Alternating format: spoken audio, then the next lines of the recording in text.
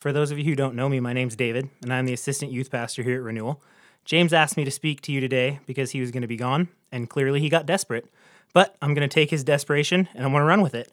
When James asked me to speak, I had just finished reading the story of Joseph. So it was, and due to the fact that this was just last week, still is, very fresh in my mind. So today, I want to talk to you about that story. A story of God's faithfulness and of how God uses bad situations for ultimate good. So we're going to just dive in. We first meet our hero as a young man of just 17 years old. He has a dream, but his dream is not very well received by his brothers because his dream is that he will eventually rule over them. I don't want to spoil anything here, but this is called foreshadowing. So because of his dream, his brothers get really unhappy. Like really unhappy. I'm talking, you want one more episode of Pokemon, and mom says no levels of unhappiness here. They decide the most rational course of action is to kill their brother. Naturally. But one of his brothers is like, hey, bad idea. Let's just toss him in a pit or something. Then, as chance would have it, as he's in this pit, some slave traders just happen to roll by, and the brothers are like, oh, sweet, let's get rid of him, and we'll make a few bucks in the process. So Joseph is taken to Egypt. He's purchased by Potiphar. His friends called him Pot for short, I'm sure. Like, background, he was just kind of a guy. Except he wasn't just a guy. He was the captain of the guard, which was a really prestigious position at the time, but his friends still called him Pot because they wanted to humble him. I digress. Here we are told in Genesis 39, verse 2, quote, "The Lord was with Joseph, and he became a successful man, serving in the house of the Egyptian master. When his master saw that the Lord was with him, and that the Lord made everything he did successful, Joseph found favor with his master and became his personal attendant. Potiphar also put him in charge of his household and placed all that he owned under his authority." Things were clearly looking up for Joe.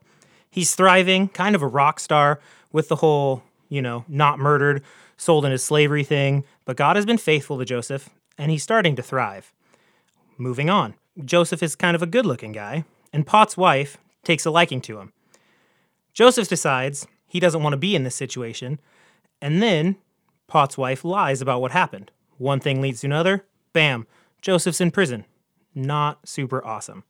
Some would say it's a really sucky situation, but Genesis 39, verse 21 through 22, it says, quote, "The Lord was with Joseph and extended kindness to him. He granted him favor with the prison warden. The warden put all the prisoners who were in the prison under Joseph's authority, and he was responsible for everything that was done there." So Joseph is in prison, and he interprets two dreams. One from the baker and one from the cupbearer of Pharaoh.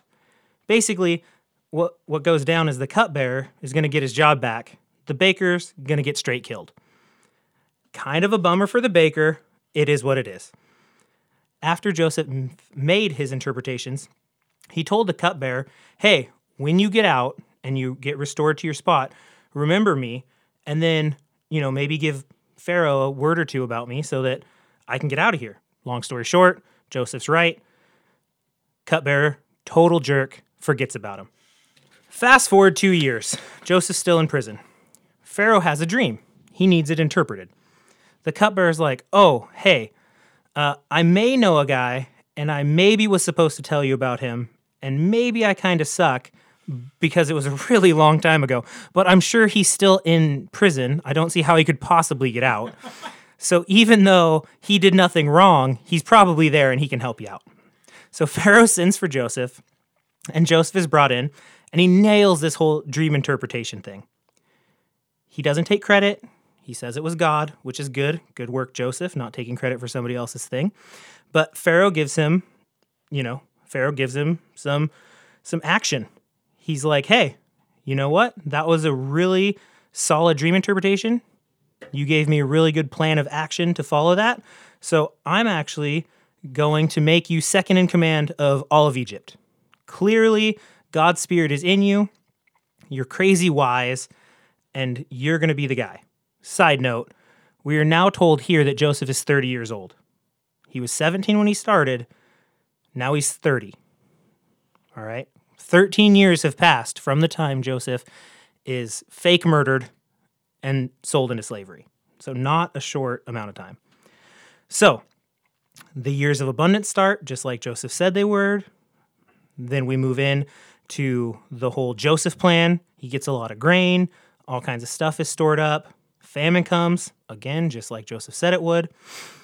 And boom, Joseph's dad and his brothers in famine, they need to come and they need to get some stuff so they don't die. A lot of stuff goes down. Fast forwarding, Joseph ends up super happy to see him, brings his dad and his brothers back to Egypt, gives them the land of Goshen. They live happily ever after. So, what in the world is this story about? Am I right? What's going on? Well, I've got a few things that I think are going on. First, I think this story is showing us God's character. God is faithful. We see in every circumstance that God is there blessing Joseph. When his brothers sell him, God guides him to Potiphar, elevates him to the head of Potiphar's house. And when Potiphar's wife is a lying turd, Joseph is tossed in prison, and God helps him rise up there too, straight to the top. Dude runs the prison. He gives him the opportunity to explain some dreams, and then boom goes the dynamite. Joseph's elevated to second of all of Egypt. So there are a ton of verses about God's faithfulness here, and the story is a great example of that faithfulness, a faithfulness that is promised to Joseph's grandfather, extending through the line and to him. Second, I think, like many before me have thunk, that the story is showing that God can work really sucky stuff into really good stuff. I'd like to quote Joseph here. He says to his brothers in chapter 50, verse 20, quote, "You planned evil against me. God planned it for good, to bring about the present result. However, sometimes God needs to lay the foundations." In this instance, we see God is slowly giving Joseph more and more responsibility. First, he ends up as the head of a household. Then, he's the head of a prison. Then, he's the head of basically all of Egypt. If 17-year-old Jojo rolls into Egypt and finds himself in power, would he have been successful without the foundations that were provided? Or would he have really screwed stuff up and everyone would have starved to death? Hard to say. Now, having the foundations laid is not always easy. It takes work. Joseph wasn't just lying around having everything handed to him. He was working to fulfill God's plan. He didn't whine, he didn't cry when some really terrible stuff happened. He sucked it up and he kept on striving for better. The last thing I think this story does, and this one is the most important, I think it points to Jesus. Just like Jesus dies on a cross and is brought back to rule at the right hand of God, Joseph was tossed in a pit and dead as far as his father knew. He goes away and then is brought back to the right hand of Pharaoh. This story points to the ultimate bad situation in the whole Jesus taking on the sin of everyone and dying thing. That's a really bad situation. And then he comes back 3 days later. That's a really, really good result. So I don't know what foundations God is laying for us right now with COVID-19, and I don't know what sucky stuff may or may not be going on for you, but I do know that God is faithful in each situation. I'd like to tell you a personal story. When I had just gotten out of college, I was able to get a job at Winlock Miller Elementary School. I didn't actually apply for this job. I was offered a few other jobs. Things didn't feel like they were right, and I didn't take them. I applied at Toledo. I got an interview, crushed it, should have been hired, was told that they were going with somebody with, quote, more experience. But lucky for me, the superintendent of Toledo happened to know the superintendent of Winlock and happened to be my former high school computer teacher. So she put in a good word for me. I got a call from Winlock. I went in, interviewed. They told me that it would be a little bit before I found out. They had several more interviews that day and more lined up the next day. I got a call about 30 minutes later. They had canceled all the other interviews to hire me because I was so fantastic, and I was wearing a bow tie. So, end up going to Winlock Miller. Not super excited. It's a long drive, super small school, heavy migrant population, which, I mean, at the time, I was like, man, it's not going to be super cool. I don't know if I'm going to be able to talk to people, parents and such. I found out that interpreters are fantastic humans and they should be paid much more than they are. But it was not what I would call an ideal situation. However, after I got there, I realized that even though I was being kind of a poor sport, God had clearly planned me to start at Winlock Miller. I was able to learn under a great supporting cast of TAs and my teaching partner, and I didn't have to teach every subject. We split 50-50. I taught math, science, and social studies, and then she taught reading and writing. So it was a pretty sweet deal. I was able to get my feet wet, not be overwhelmed, and still learn everything I needed to learn. I also came away with a huge respect for foreigners, immigrants. I saw some different stuff that was pretty tough to see, and it really changed my views on a lot of things. And I didn't think I was going to start crying.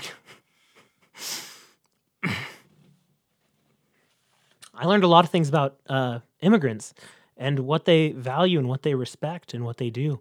And I had several parent-teacher conferences where I'd start with, "Hey, your kid's doing great in math. They have an A. Great. But are they respectful? Are they kind? Do they listen well?" And that was stuff that I really didn't think about as a young teacher. I learned that sometimes, quote, doing it the right way gets you kicked out of the country for years. I had one family who the dad decided, you know what, I'm going to do it right. I'm going to get my citizenship. And he was sent back to Mexico for a minimum of 1 year before he could even apply and start trying to get into the country. His kids stayed here because he thought that was what was best for them. But he had to go. And I changed. It changed who I was. I didn't plan on going into Winlock and coming out, I would say, a better person, but that's what ended up happening. So a sucky situation, through God's faithfulness, really grew me. So I just hope that as we move forward, that the sucky situations that come up with whatever's going on, that you could take them and that God could use them for ultimate good. So let's pray. Heavenly Father, thank you for using the situations that we don't see as valuable to ultimately glorify you. Thank you for the opportunity to meet together or from home to learn about you and to maybe have a different perspective. I just pray that as we move forward, that your will be done in each of these situations and that we could grow. In your name, amen.